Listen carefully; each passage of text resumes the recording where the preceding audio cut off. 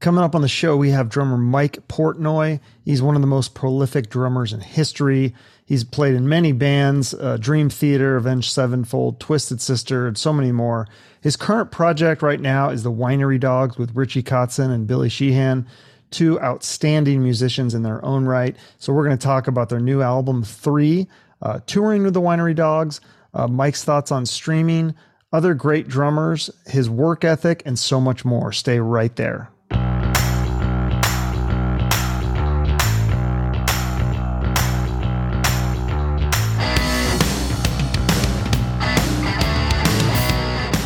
Yeah, it's interesting. Just today, there was like this big news about, did you hear the news about Twisted Sister? They're going to do a show, a one-off.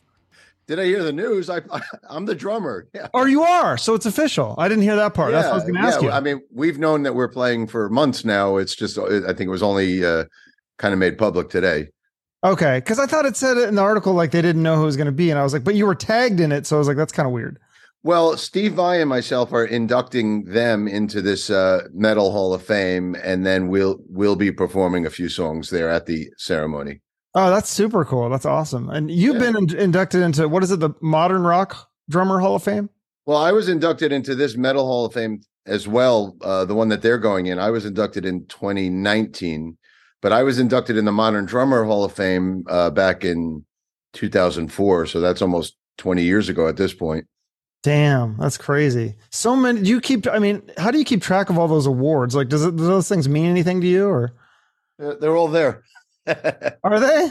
Yeah, that's cool. I'm looking at them backwards. There we go. But yeah, no, I mean that stuff is always it's always an honor to get recognized and that kind of thing to happen. But yeah, it's going to be fun playing with Twisted again. We haven't played together since 2016, so it's been.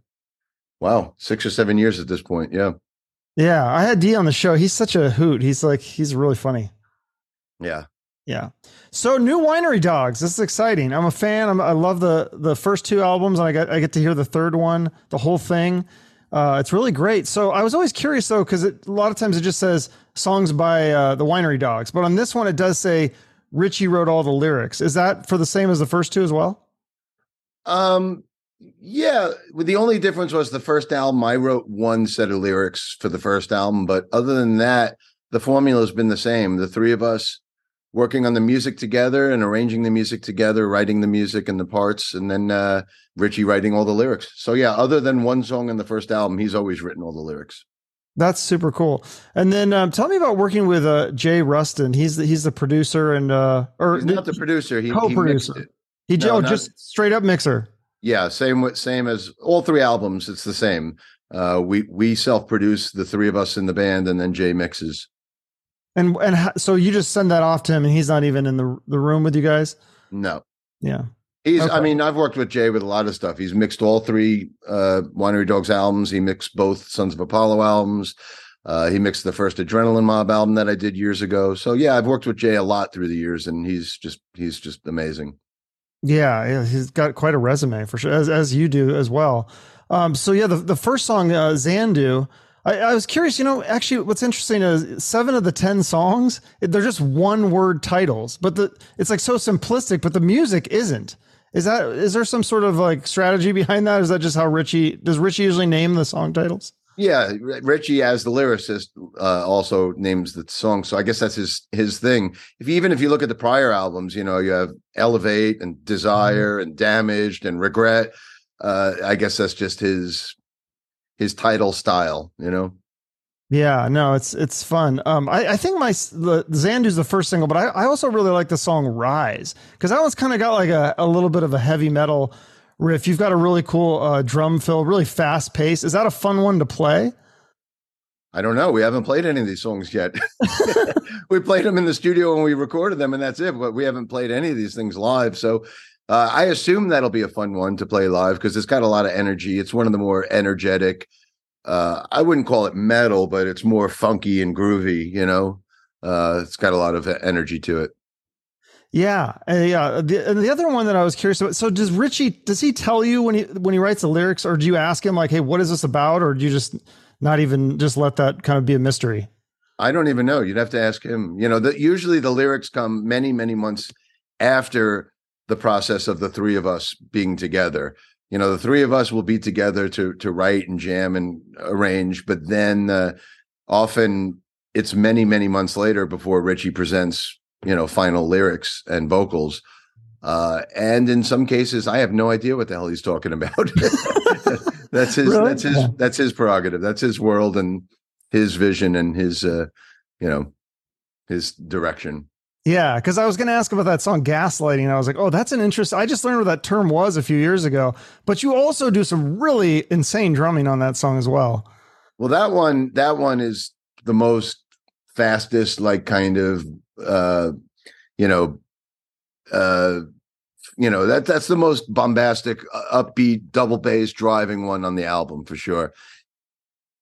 Yeah, no, for sure. That's cool. And then the red wine, that's a fun one too. Cause is that one? I guess I'd have to ask Richie on that too. Cause it's just like, it's party time, keep pouring the red wine. I'm assuming that's just like a simple thing, but sometimes it's about some sort of like metaphor or whatever. And I'm terrible. No, I mean, it was natural with a band called the Winery Dogs that there would inevitably be a song like that, which is kind of an anthem for, it's just a party anthem. You could hear that, people, it just sounds like people in a bar or a club, or even just a party at home, just having a good time and just hanging out and pouring that red wine. And that's kind of what Richie wrote about.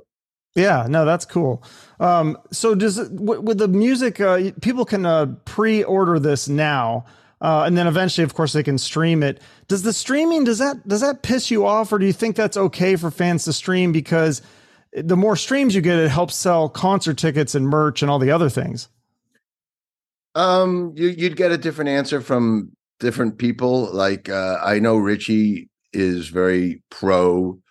I mean, I don't want to put words in his mouth, but I know he's a lot more tolerant and accepting over the streaming world than I am. Personally, I think it's, been a huge,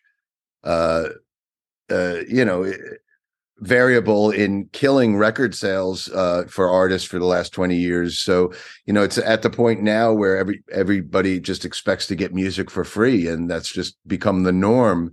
Obviously, it never used to be that way. Artists would get paid for their music and their art. So, to me, I have a personal issue with it, but I'm not going to be like a curmudgeon old man just sitting on the front porch complaining about it. I accept that it's where we are in 2023, and it's part of technology, it's part of evolution, and but it's to the point where it's not only hurting musicians, it hurts filmmakers and movie theaters, and now you can see it hurting artists, with AI artwork and stuff like that. So, but I accept that it's part of evolution and technology. It is what it is. But personally, I don't know. I'm not the biggest fan of it. I don't stream music at all. I still will download music maybe from iTunes. I'll buy the record or whatever, or I'll buy the CDs and load it into my iTunes. And I still have everything on my phone in my iTunes library. And, I don't use Spotify or anything like that, or Apple Music, but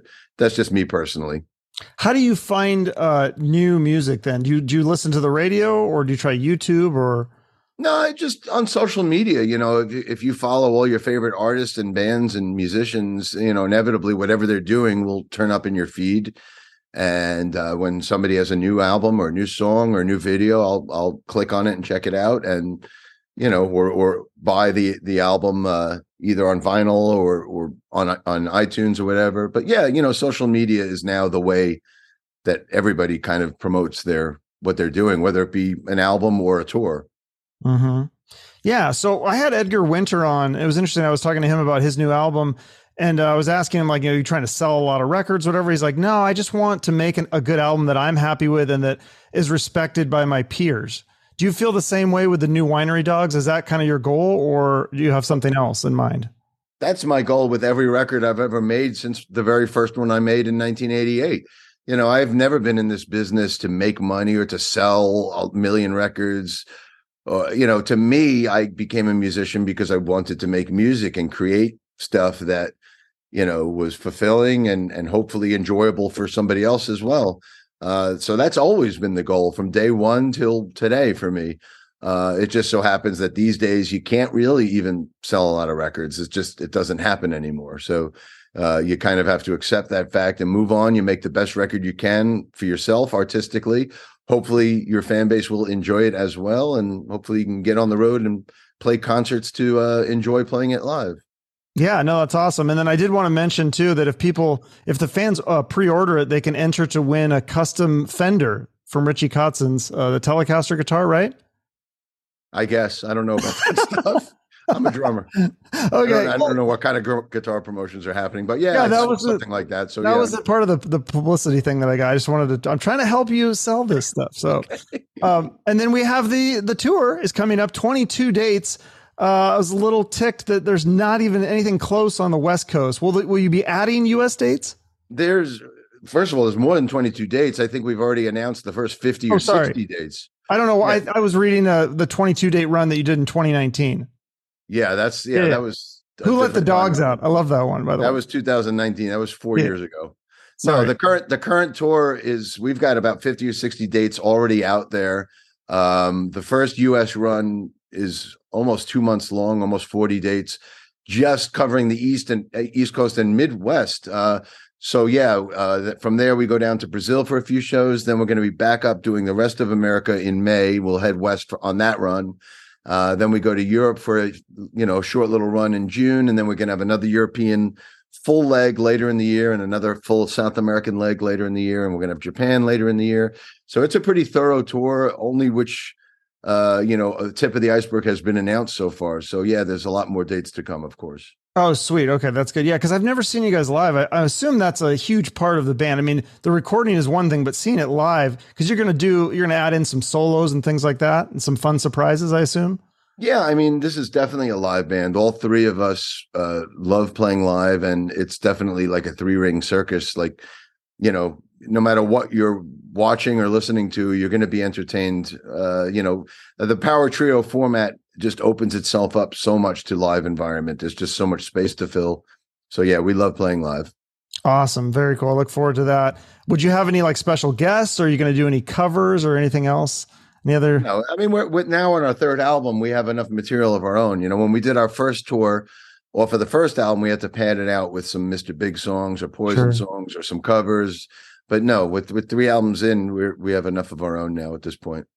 Yeah.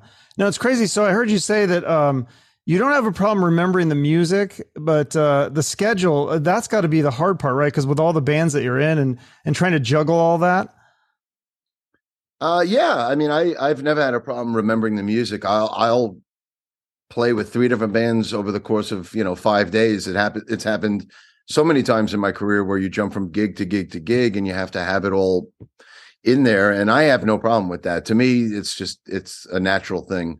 But yeah, the scheduling is hard. When you have, at the moment I have, I think 7 or 8 different bands that I currently play with, some more active than others, but yeah, the scheduling is that's the hard part. Yeah. Now, what you talk about your work ethic, because you're one of the best drummers out there, and I feel like that's got to be a big. Obviously you're talented, but the work ethic piece has got to be a part of it too, right? Because isn't that originally you guys were going to work with John Sykes and the Winery Dogs, and he didn't have the same work ethic as you and Billy? Well, no, that's a misconception. John Sykes had nothing to do with the Winery Dogs. He He predated the Winery Dogs. Billy and I were working with him on his own music. Okay. And we were going to try to play with him with his music. And John just kind of never did anything with it. Even here we are 12 years later, or however many years later it is, and he still hasn't done anything with that music. So Billy and I got impatient of waiting for him and decided to form something else. And that's when we connected with Richie, and that's where the Winery Dogs was born, with that. Yeah. Did you have, I know you say you just want to make music to, entertain yourself and stuff, but do you have any sort of competitive bone in your body? Like, are you competitive with other drummers? Like, do you want to be the best? Because you are considered one of the best. No.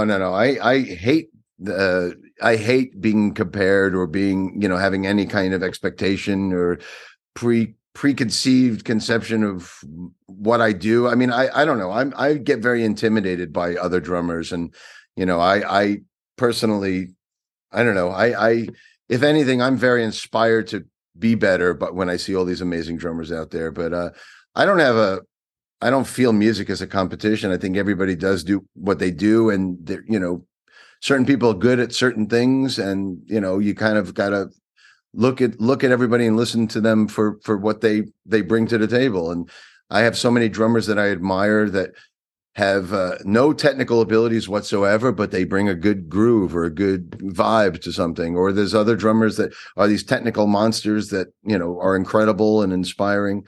But it's, music isn't a competition. It's something that's supposed to be enjoyed for whatever it is.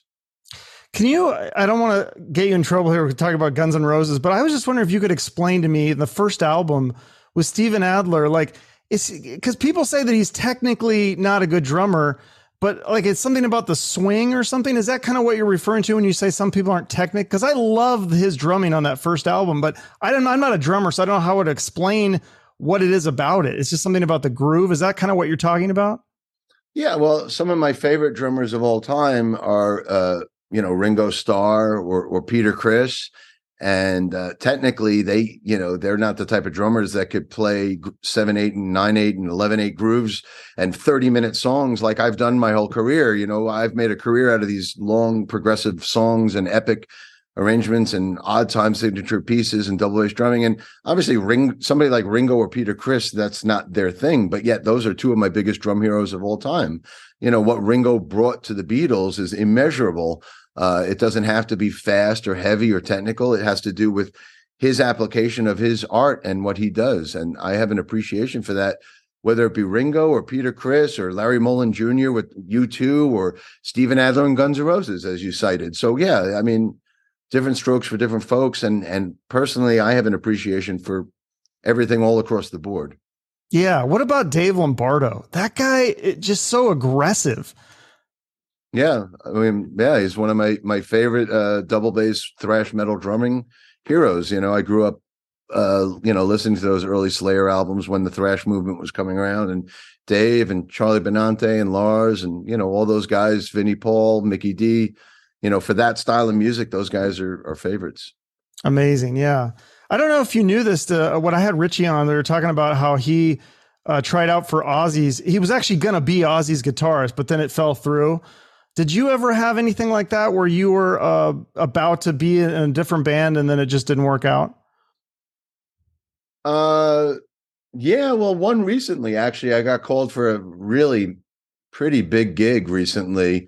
I'm not going to name drop it, but it was a huge band, and we were all set to go, and I had the kit ordered for the gig and everything. It was for a one-off show at a big festival, and then the festival got canceled. So it wasn't like I got not used, but the festival itself got canceled, so the gig never happened. So yeah, that's one example of a gig that ended up not happening that almost did. But anything else I've done, like helping out other bands like Avenged Sevenfold or Twisted Sister or Stone Sour or Overkill, in all those cases, I just got called upon to help out and went out and helped these bands out. But I've never like auditioned for a band or anything like that. I've never gone through that process. So I've never had that experience. Right. Cause they would just call you. I mean, it's like, that would be weird if you had to audition, I would think.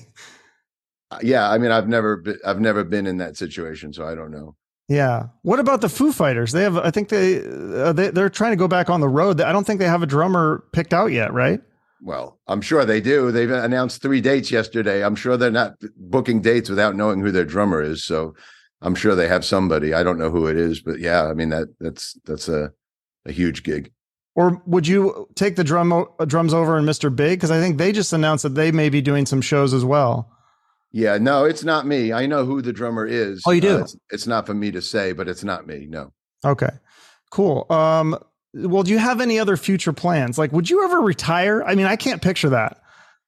No, I can't either, especially after a 2-year pandemic, sitting home for 2 years in 2020 and 2021.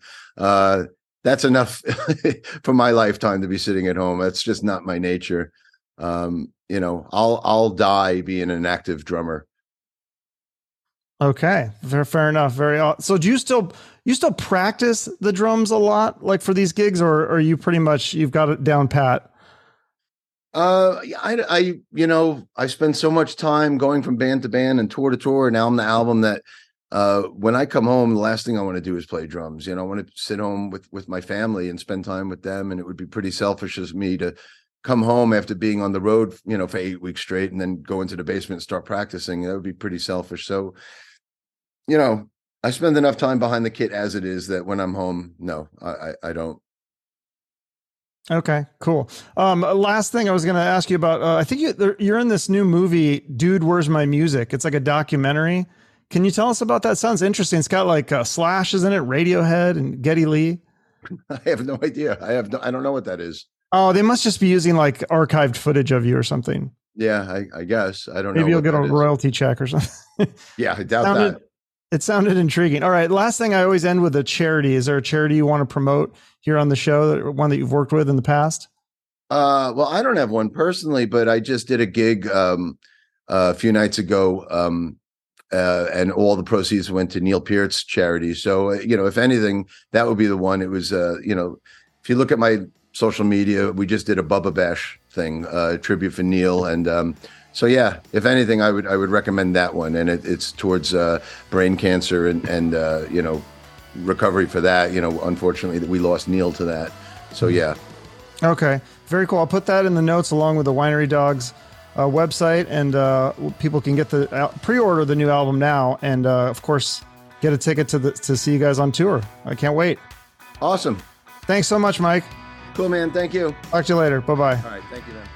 Okay, my thanks again to Mike and his publicist Amanda for helping set this up. Please support rock music by purchasing the new album, buying some merch, or buying a ticket to see the show.